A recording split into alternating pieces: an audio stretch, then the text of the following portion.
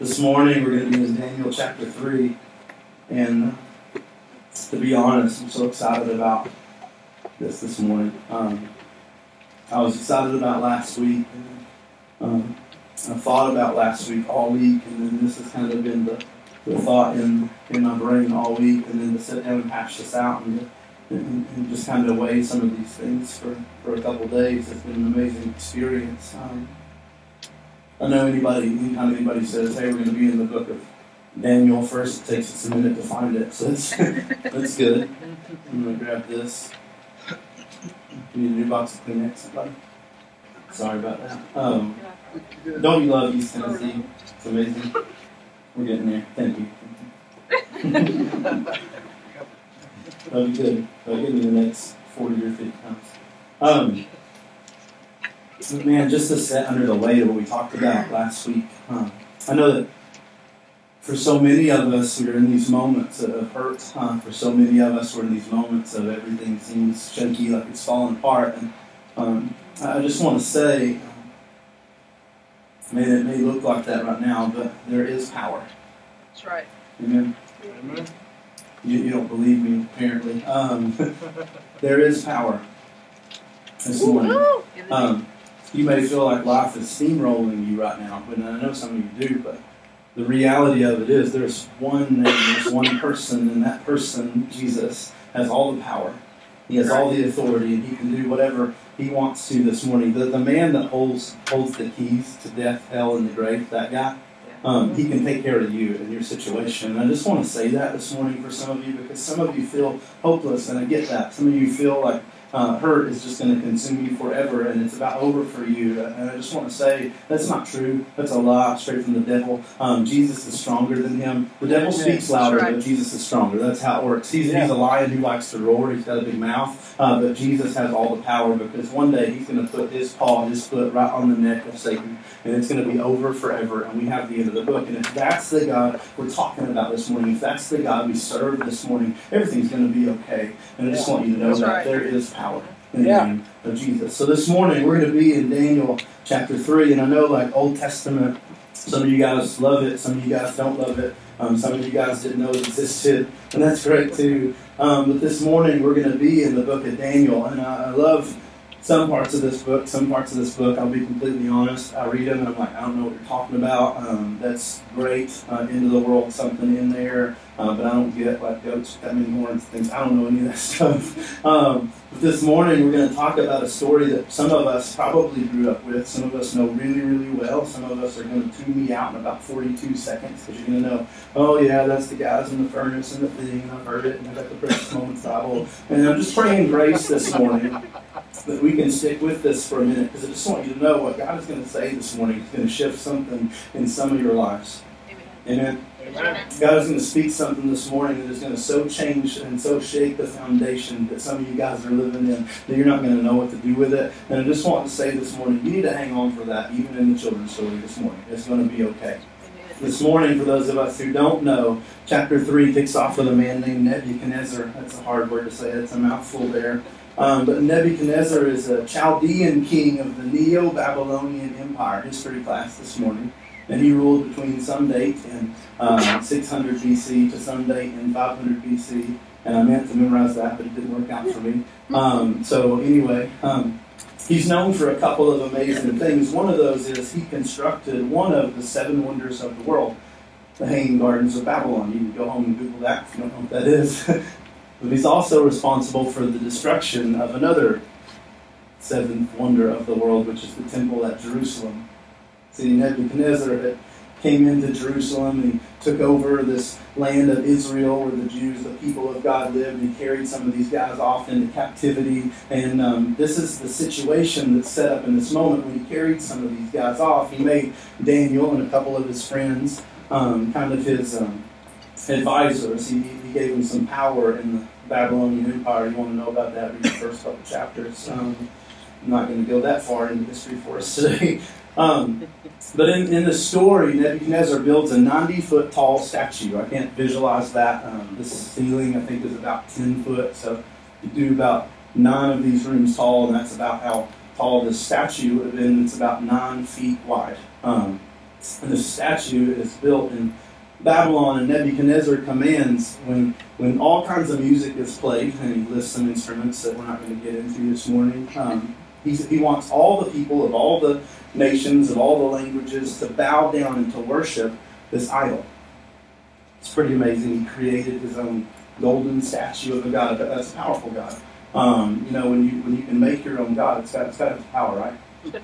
And it's got to be able to do all kinds of things. When you can throw some gold, a substance that can't do anything except buy stuff, into a furnace and create a 90-foot tall statue out of it, automatically it's got power, right? Yeah. That's how we do idols, by the way. We create them and they can't do anything, but we still worship them and live after them. Some of you guys, maybe your job is an idol. You've never thought about that, but it could be true. That's the main focus of your life. That's an idol for you. Some of you guys, a relationship is an idol. If that's the main focus of your life, that's what it is. It can't do anything for you. It's not a real God. It's a God you made. But, worship it if that works out for you, I guess. And this is what this man did.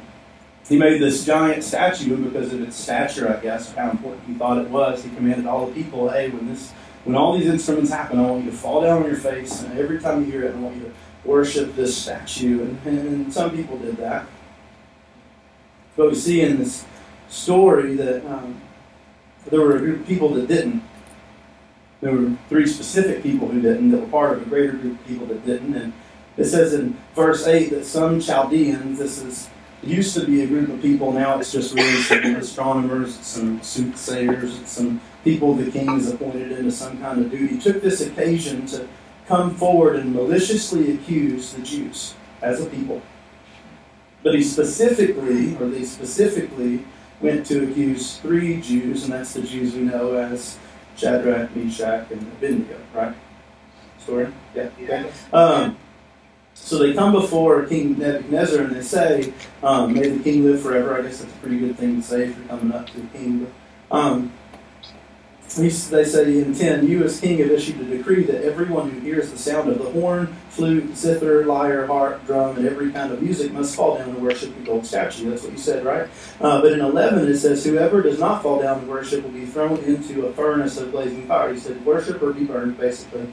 And then at 12 it says, there are some Jews you have appointed to manage the province of Babylon, Shadrach, Meshach, and Abednego. These men have ignored you, the king. They do not serve your gods or worship the gold statue you have set up. This is a conversation that takes place. They come in, these Chaldeans, these sorcerers, who are obviously jealous of Shadrach, Meshach, and Abednego, who are outsiders, who shouldn't have this power, but now have this power because God put them in a position of power. And they're doing some things in the kingdom, and these Chaldeans don't like it. So when they see this occasion to run them down or to do something to them, they come into the king and they say, hey, these are your words.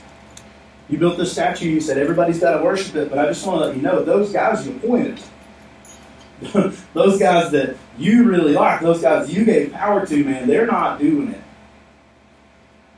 They won't worship your statue. Actually, they don't even worship the same gods as you, and you said people were going to be burnt that didn't worship the statue, and they're not worshiping the statue, so what are you going to do about it, basically? This is the conversation. So obviously King Nebuchadnezzar is pretty ticked off about that. It actually says then in furious rage, that's not a good thing. You don't want to be on the other side of that. And Nebuchadnezzar gave orders to bring Shadrach, Meshach, and Abednego. So these men were brought before the king, and Nebuchadnezzar asked them, Shadrach, Meshach, and Abednego, is it true that you don't serve my gods or worship the gold statue I have set up?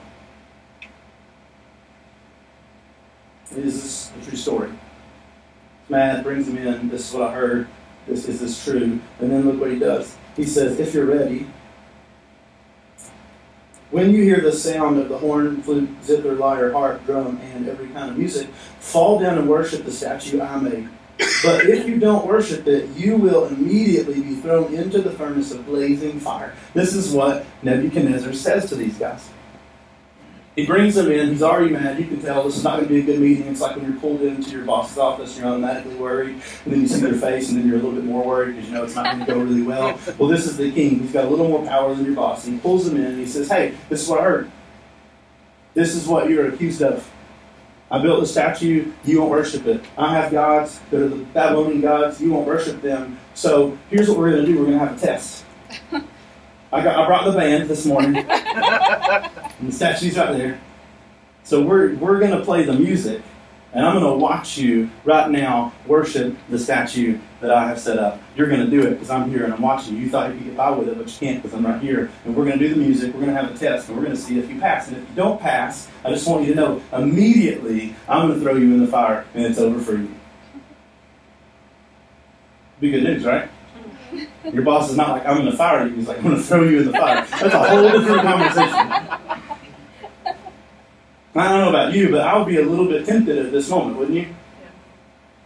The king is here, and he can do whatever he wants to do. I may have some power, but I don't have that power. He's got more power than me. I got some power, he's got more power, and he's saying right now to fall down and worship this statue, and I'd be pretty tempted in this moment.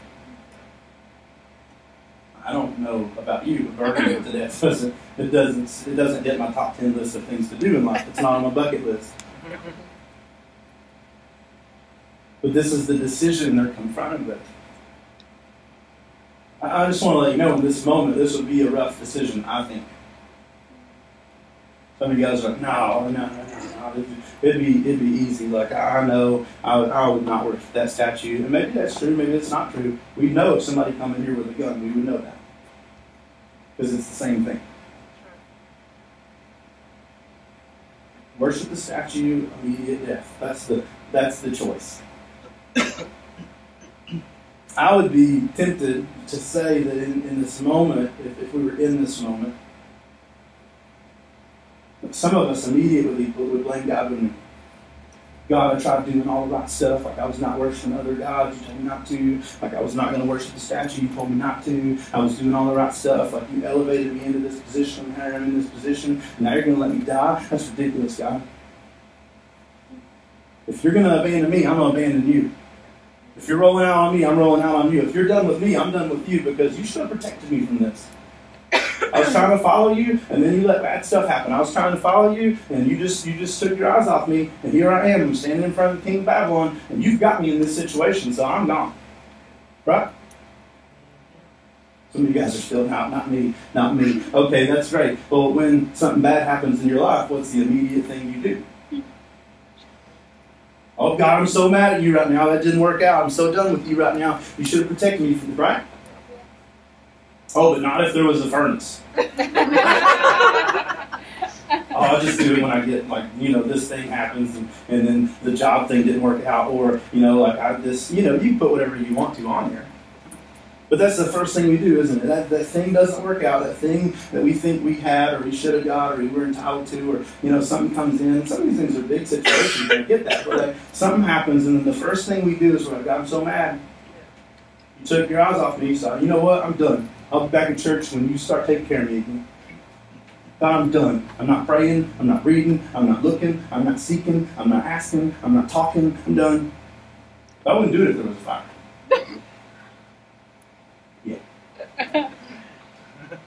So I would bet there was a dilemma in this moment, and they have to make a choice in this moment. Man, am I done? Am I going to bow down before? I was living a good life. I never ate anything I wasn't supposed to eat. I never said anything I wasn't supposed to. I never did anything I was seeking righteousness. I was keeping the law. I was being a good boy. And here you are. So I'm leaving. They can make that choice. It seems like the only choice. Or they can make another choice. And just like we said last week on these moments, that there's somebody trying to convince you there's always only one choice. There's always more than one choice. They had a choice. The choice was to leave. Okay, God, I'm done with you. Or to believe, okay, God, you brought me here. Yep. And you can bring me through. Amen? That's right. See, the truth is, there's always a choice. There's always a choice. Bad things happen. It's part of it. Go find people that are lost and ask them, does anything bad ever happen? I guarantee you, they're going to fill up a bucket for you. Bad things happen. They happen to good people. There's none. They happen to bad people. The world's full of them. You are included. I am included. Bad things happen. And in the moments when the bad things happen, and it looks like there's no hope, and it looks like everything's over, and it looks like death is coming, and it looks like everything I had planned is destroyed, in that moment, I have the choice to believe, God, that you can get me through it. That God, you have something better. That God, you are the one that has the power. Amen. The king, he has a big mouth. The king can say a lot of things, but at the end of the day, the king is here and I'm here, but God is way up here. So the king steps into the situation. He looks at these guys and he's like, hey, I'm going to burn you to death. And just so you know, it's not going to be pleasant. It's not going to be fun. I'm going to throw you in a fire and you're going to sit there until it's all over, or you're going to worship the statue. And then he even kind of doubles down. I just want you to see what he says, because this is something that totally gets said a lot. He says, and who is the God who can rescue you from my power? You ever heard that? Maybe not from the king, but from the devil. Hey, there's things going on in your life, and there's nothing you can do about it. There's nothing God can do about it. He's forgotten you. He doesn't see you. He doesn't hear you. He doesn't listen to you. He doesn't care about you. You're small potatoes in the kingdom of God, and it's over for you. And I just want you to know that God is not going to rescue you. You ever heard that? Yeah. I have too. This is actually the voice of the devil through the king right here. I'm just going to let you know. And I know it because I hear it. It's done. Nothing you can do. You're going to fail. It's over. So the king asks this question, who is the God who can protect you from the fire? I bet it's not yours. What the king is saying is, I can do it, but you can't do it. And God's not going to do it. That's what he's saying. And this is what they say back, and I love this. It says in 16, Shadrach, Meshach, and Abednego replied to the king. This is what they say back. O King Nebuchadnezzar, please play the music so we can fall down and worship the statue. You're laughing because it's not in there, right? It's not either. It says, Shadrach, Meshach, and Abednego replied to the king, Nebuchadnezzar, we don't need to give you an answer to this question. They say, I'm not even going to dignify that stupid question with a response. That's right. That's right. For real? That's what you say. Because here's what they're saying in this moment. I just want you to know. Do you know that I'm a Hebrew? That I was brought here as a slave. I ended up in this moment actually because you came in and you took me into captivity, into Babylon, and I was nowhere on the scale in Babylon. I just want you to know, King, I was nowhere. I was at the bottom of the barrel. I was a slave, and I had to do whatever I was told, and I had to be wherever I was told to be. And then my God elevated me where I am actually not a slave in Babylon anymore, but I have slaves in Babylon. I'm a commander. I'm a leader of land, territory in Babylon. My God elevated me to that point. And I just want you to know, you think you elevated me to that point, but God elevated me to that point. So I'm not even going to worry about answering your stupid question. That's right. Because the same God that had power to bring a slave out of captivity into power, that God can also protect me from the fire. That's right. Amen? You just go apply that. Oh, we're talking about Chet now. None of you. Same God that had the power to take you out of captivity to sin and death and hell and elevate you into the highest place in heaven. That's how Paul talks about it, like talking to them. That same God can get you through today, I'm pretty sure. Amen. And they answer back to the devil or to the king here, and they say, man, what a dumb question. I'm not even going to answer that. And then they say in 17, if the God we serve exists, then he can rescue us from the furnace of blazing fire. Some of you guys are like, they said if. You ever heard that argument where people are like, I don't believe in God, and somebody will say back to them, well, if you're right, I've wasted a couple of years, but if I'm right, you've wasted eternity. You ever heard that argument? This is that kind of if right here. But we hear your argument. And your argument is, my God can't get me through the fire, but I just want you to know, if you're right, I'm going to burn. It's going to be a bad day for me. But man, if I'm right, if the God I serve exists, he can rescue us from the furnace of blazing fire. And he can rescue us from the power of you. Can you imagine in this moment where you're standing before a king who, man, in the eyes of everybody on the planet is a very powerful king.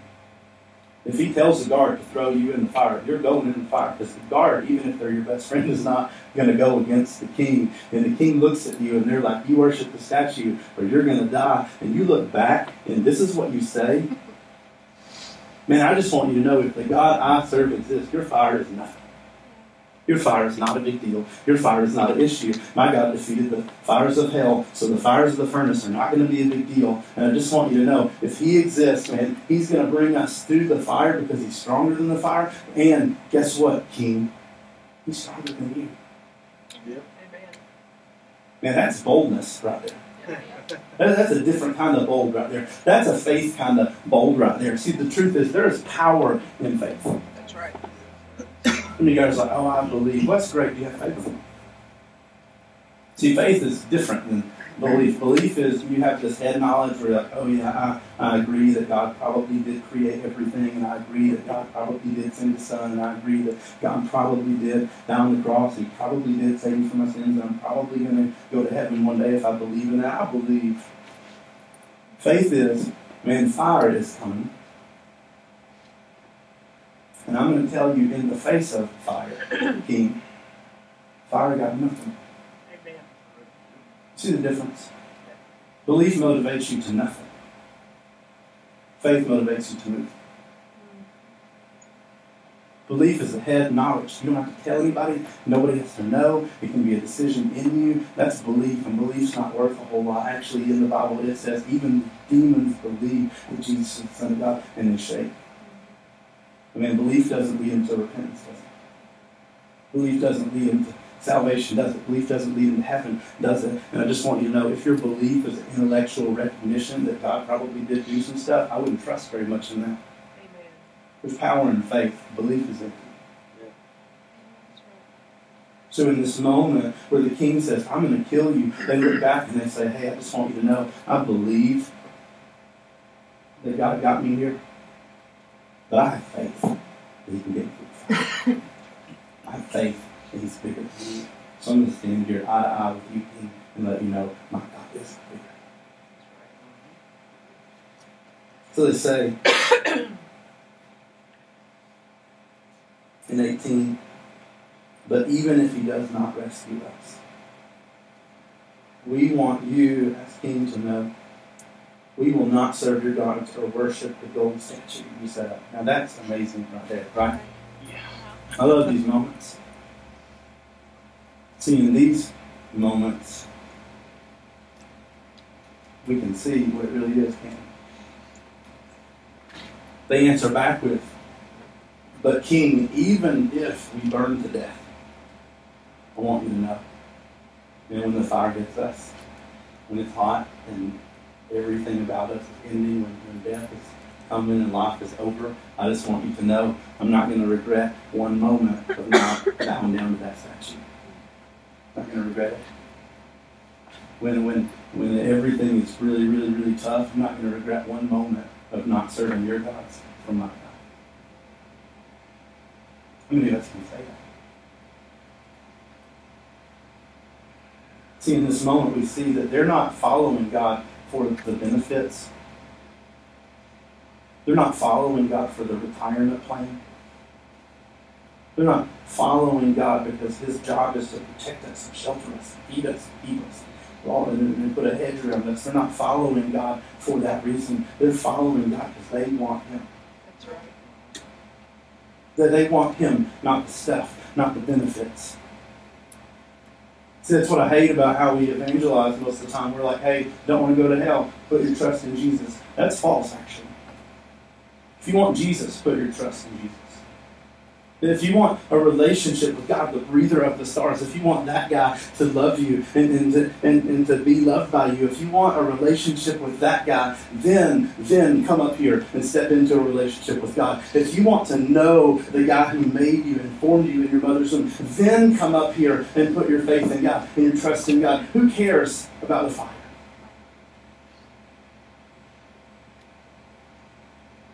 It's so different. You see, the reality of it, why they're not afraid of the fire is they know. Why they didn't run, why they didn't leave, is they know. God, I never followed you because you promised me protection. God, I never followed you because you said all my meals will be steak. God, I never followed you because you said I'd be wealthy and I'd have the best stuff. I never followed you for anything other than you. You're the one I wanted. So at the end, if I'm burning in this fire and I still have you, I'm okay. Man, if I am destroyed in this moment, you're the one I started with and you're the one I want to end with. That's right. Amen. Some of us got to get there.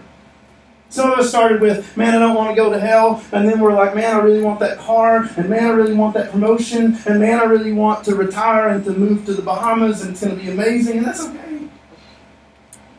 But man, that's not on Jesus. He never promised that. Read this book. Some of you are like, heard say it, name it, proclaim it, all that bull crap. That's nothing. The truth of it is, man, there is a God who loves you. And he said, I will come down and I will be with you if you want me. That was the offer. That was the invitation. And Shadrach, Meshach, and Abednego, they said, you know what? I think I'll take you up on that. Man, if the God who created everything wants me, I'm coming into that. If the God who breathed everything, he wants me, I'm stepping into that. If the God who knows the complexity of the human system and how to stitch all that together and make that work, if the God who breathed out ecosystems, because that sounded like you would have never thought of that. If that God wants you, you don't reject that because, you know what, it's a bad day.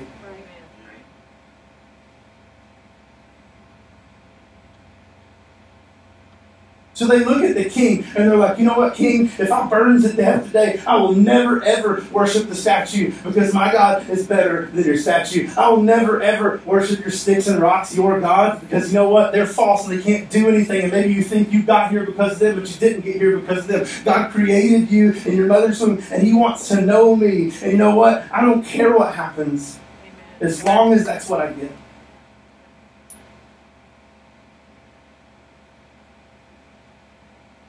So they say, you know what? Even if he doesn't, I'll never worship that. In 19 it says, then Nebuchadnezzar was filled with rage, and the expression on his face changed towards Shadrach, Meshach, and Abednego. He was already mad. Now he's like really, really mad. And it says he gave orders to heat the furnace 7 times more than was customary. I had to think about that for a minute because I don't know much about the Babylonians. I didn't know if that was maybe their version of the electric chair, like you just, death row was in the fire. Sounds like a great idea. That's actually not what they did. More than likely, this was a furnace that was used for some other process. It just happened to be the instrument of the day. And something the Babylonians were really good at was making iron. That was one. And the other thing was making bricks. And they didn't just make bricks, but they made like colorful bricks, like ceramic. Like, have you ever seen glazed pottery? I mean, beautiful bricks, and that oven had to be heated to make those bricks to about 1,300 degrees Celsius. Now, I don't know much about Celsius, so I Googled it, and that's 2,800 degrees, or thereabouts. And then he said, let's just go crazy today. Let's heat it 7 times hotter than that. I'm not good at math, so if you do that, it's somewhere around 16,000 and some numbers. I don't know about you, but that's hot. I don't know about that. This was a scare tactic. He said, oh, you won't worship my gods, will you? You won't bow down to my statue, will you? Well, I'm going to throw you in that brick furnace, and I'm going to heat it up to 16,000 some odd degrees, and then let's see if you won't. I'm turning up the heat on you. You think you won't turn away from God? You think you won't run away from God? You just wait till you see the fire. I'm gonna put you in. Cranks up temperature. I don't know how you do that. Babylon. Trying to say. Somehow they did.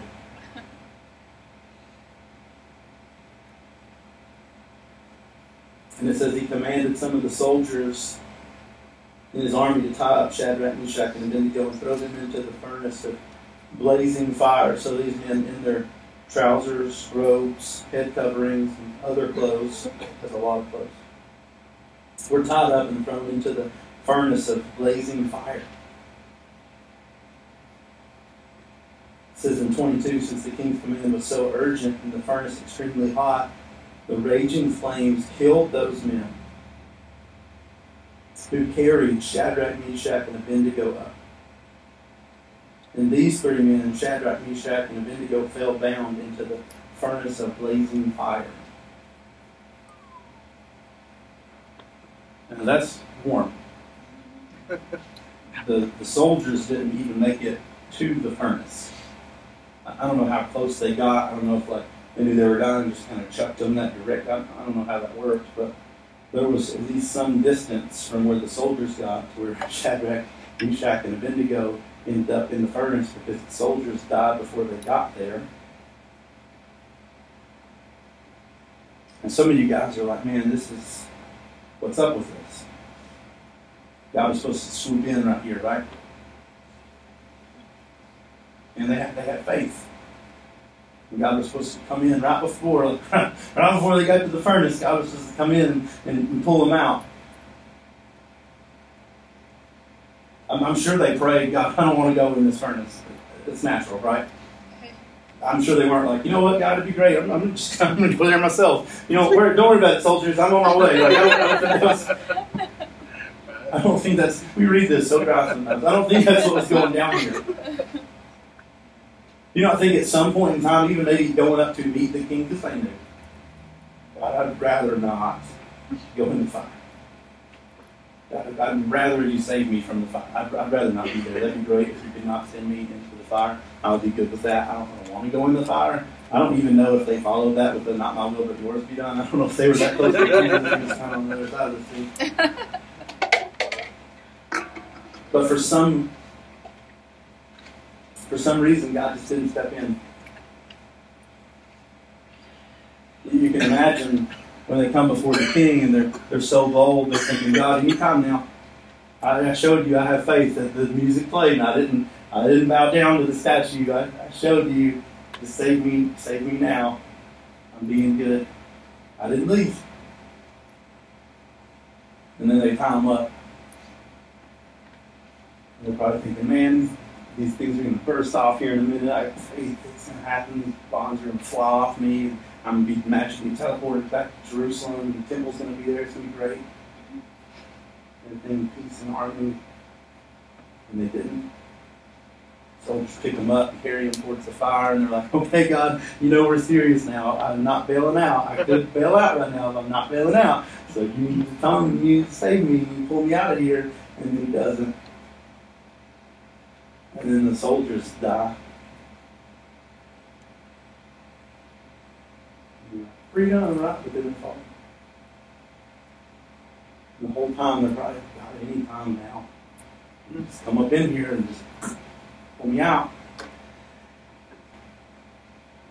But as they fell into the fire. In 23, or 24, sorry. It says, then Nebuchadnezzar jumped up in alarm. See, it'd be awesome if we just ended it right there at 23, wouldn't it? And what hope is in the fire? Right? It's depressing. You thank God he doesn't end stories when you get to the fire. It says in 24, then King Nebuchadnezzar jumped up in alarm. And he said to his advisors, this guy standing around, didn't we throw 3 men bound into the fire? And this is where you're like, you did it. You pulled them out. You just elevated them out of there. They're somewhere else. You beamed them away. It's going to be awesome. This is the moment. But you've read the story and you just kind of memorize it and you go on with it and you know that doesn't happen. But man, wouldn't that be great? And there's nobody in there.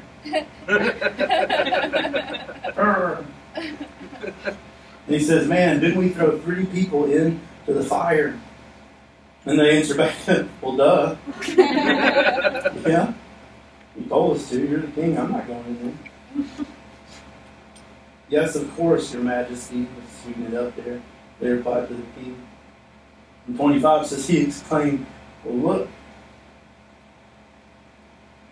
I see 4 men, not tied, walking around in the fire unharmed. And the 4th looks like something. I'm going to read that again because you didn't really see that. The Bible downplays some things. You don't get all the stuff that maybe he's saying right here. So I'm just going to let that soak in for a minute. He says, look, any fun. I see 4 men, not Todd, walking around in the fire unharmed. And the 4th guy, he looks like the son of the gods. Amen. Isn't that crazy?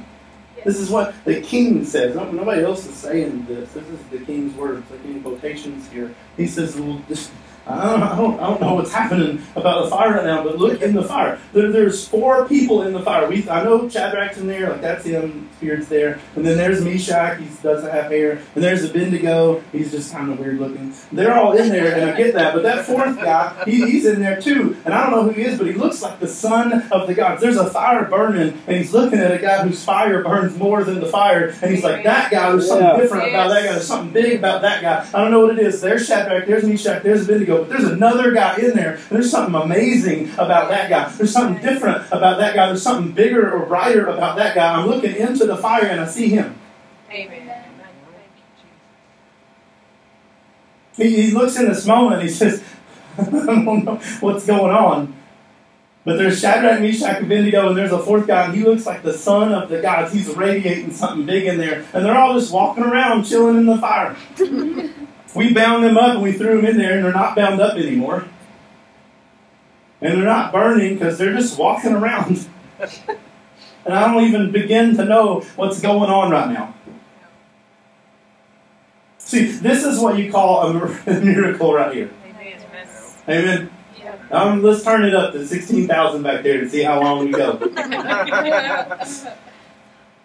Some of you guys will be out at 95. You're swapped. It's colder out there than it is in here. I'm going out there. You'd be done.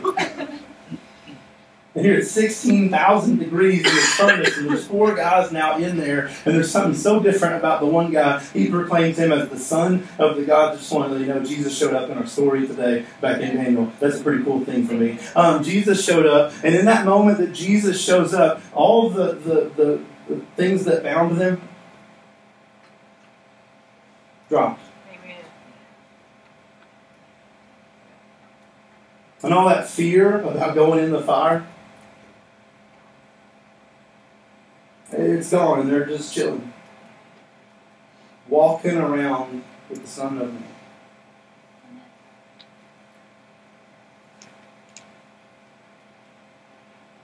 Some of you guys are praying, God, get me out of this fire, right? Some of you guys are in the fire right now, and you're like, God, get me out of this fire. And I just want to let you know, the fire is the moment of revival. If you'd have stopped on the way to the fire, you'd have been like, thanks God, and that would have been the end of the day. If you'd have stopped at the conversation with the king, it'd have been over. You'd been like, thank you, God. And then you'd been done. But God, for some reason, allows these guys to get all the way into the fire, and He changes belief in the fire. Before this moment, they believed there was a God. They believed there was somebody who breathed out the stars. They believed there was somebody who could save them from the fire. And then they get in the fire, and then God shows up, and no longer do they have to believe and have faith. They can see.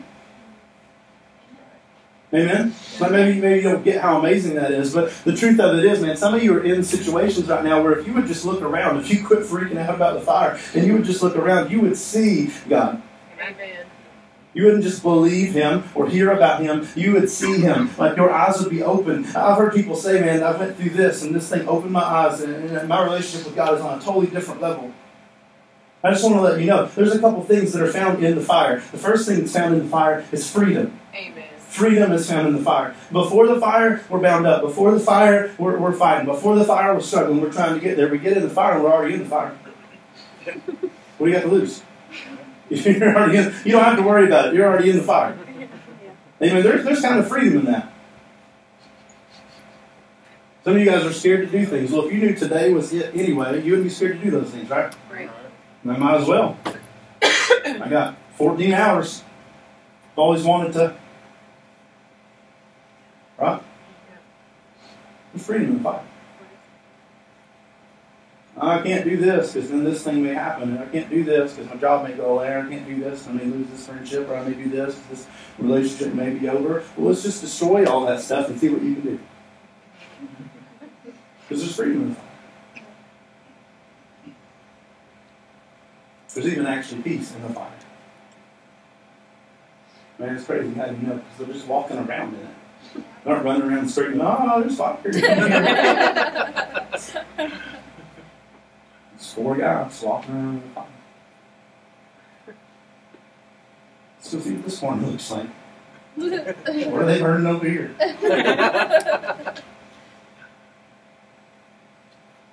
But Jesus is heaven. Actually, Jesus didn't only walk with them in the fire. The guards died on the outside of the fire, and they somehow got in. Jesus didn't just walk with them in the fire. He walked them into. It was hot. They would have died outside. But Jesus walked with them in. He walked with them during. And then we see he walks with them out.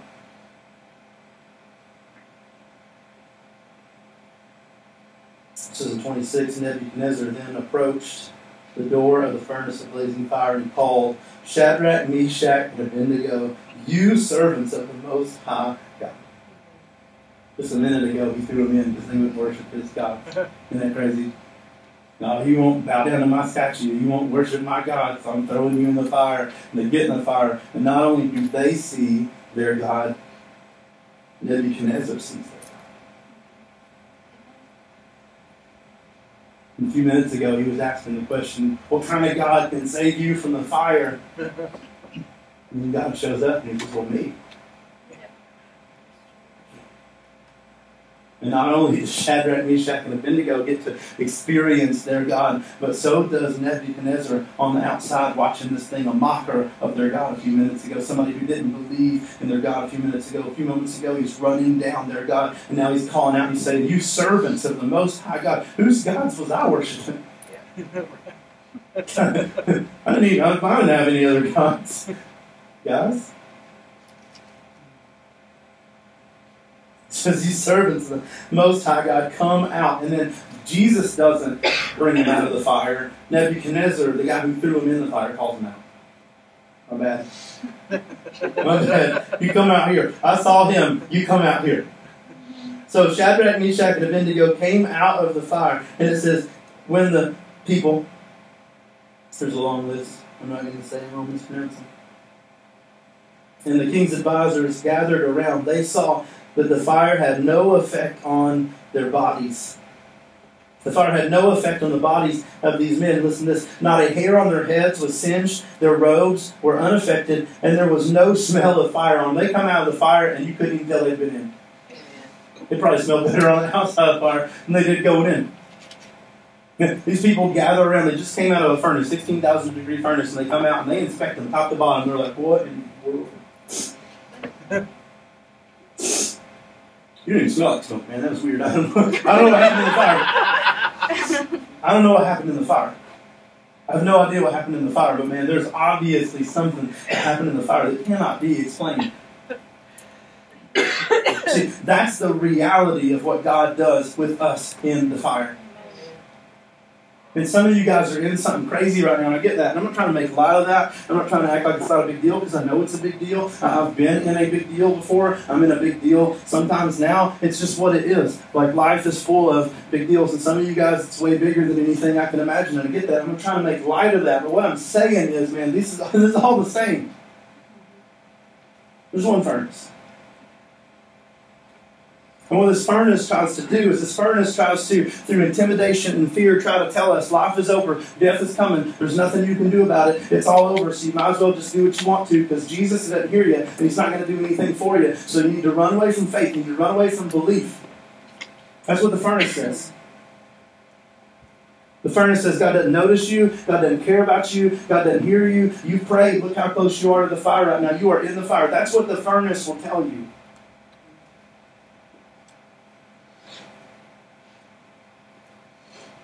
I know that because I hear it. want to honestly tell me you've never heard that, well then you've never done anything apparently. Satan's just trying not to mess with you so you stay lost apparently. If you've never heard it. The furnace says it's over. The furnace says run away. The furnace says give up. The furnace says God doesn't care. But the truth of it is, man, in the furnace, in those moments,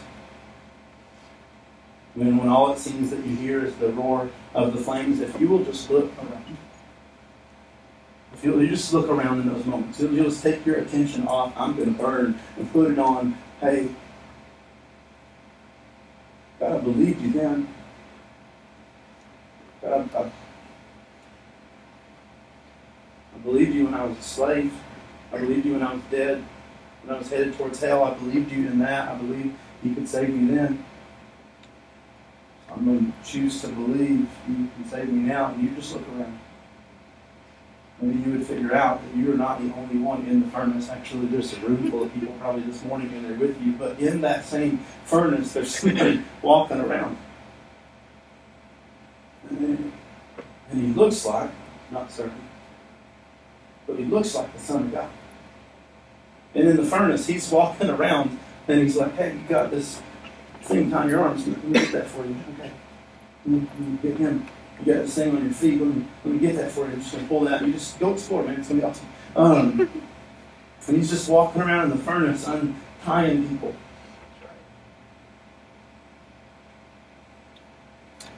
He's walking around in those moments of life, and he's untethering us from all those things that are holding us back and keeping us away. That's right. This fire wasn't for torture and for killing. This fire was for refining. This fire was for pushing us into something greater with God. This fire was that we just can move past. I have a faith in God, and I believe in God, to a moment where it's like, man, I see him. There's nobody that can tell me there's not a God, because I was in the fire, and I'm still in the fire, and he's right here. You don't see him? Do you see him? And I just want you to know, like, how you respond to that in the fire is what the people outside of that are going to see. You know who cared about Shadrach, Meshach, and Abednego before they went in the fire? The people that wanted to run down. That's the only people who cared. I don't know if they made any believers out of them. That's not quite clear in here. But they're the only people that took notice. But the moment they went into the fire, all the eyes went to the fire. Some of you guys are in something right now, and there are people around you that you've been maybe talking to about God, maybe you've not your whole life, but they know you believe in God, or you have faith in God, and they're watching you right now. How are they going to respond to this? How are they going to deal with this? How are they going to do this? And what happens in the fire will not only allow you to see God, but those people that are around you to see Him too. Amen? God didn't just throw you in the fire so you could flop around until it was over. That's not what that happened for. In the fire, God tries to teach us things. And He tries to show us Himself. And if you'll let Him use it, if you'll let Him use it, if you will let Him use it, not only will you see God more clearly, and you'll know, man, there's nothing to fear in fire. But those people around you, they will see it, and they won't fear either. Those people around you, they'll see it, and their faith will be set in motion by what you do in fire. This morning, that's what God is inviting some of you guys into. Some of you guys, man, you've been in the fire, and you've been there, and you've been there, and you've been there, and you've been kind of watching to see if it's in the end. And if you just look up and see, man, God's standing right there in the fire, it's not even really that hot right now. The devil will say, hey, I can heat it up, I can turn it up, I can make it worse. Maybe that's true. But he cannot take God out of the fire. Amen. That's right. Oh, you'll worship me. I'm going to crank that temperature some more. Well, keep cranking it, brother, because God is here. And when I come out, Satan, I just want you to know, man, you can take the smell. That's right. You won't even sense the fire.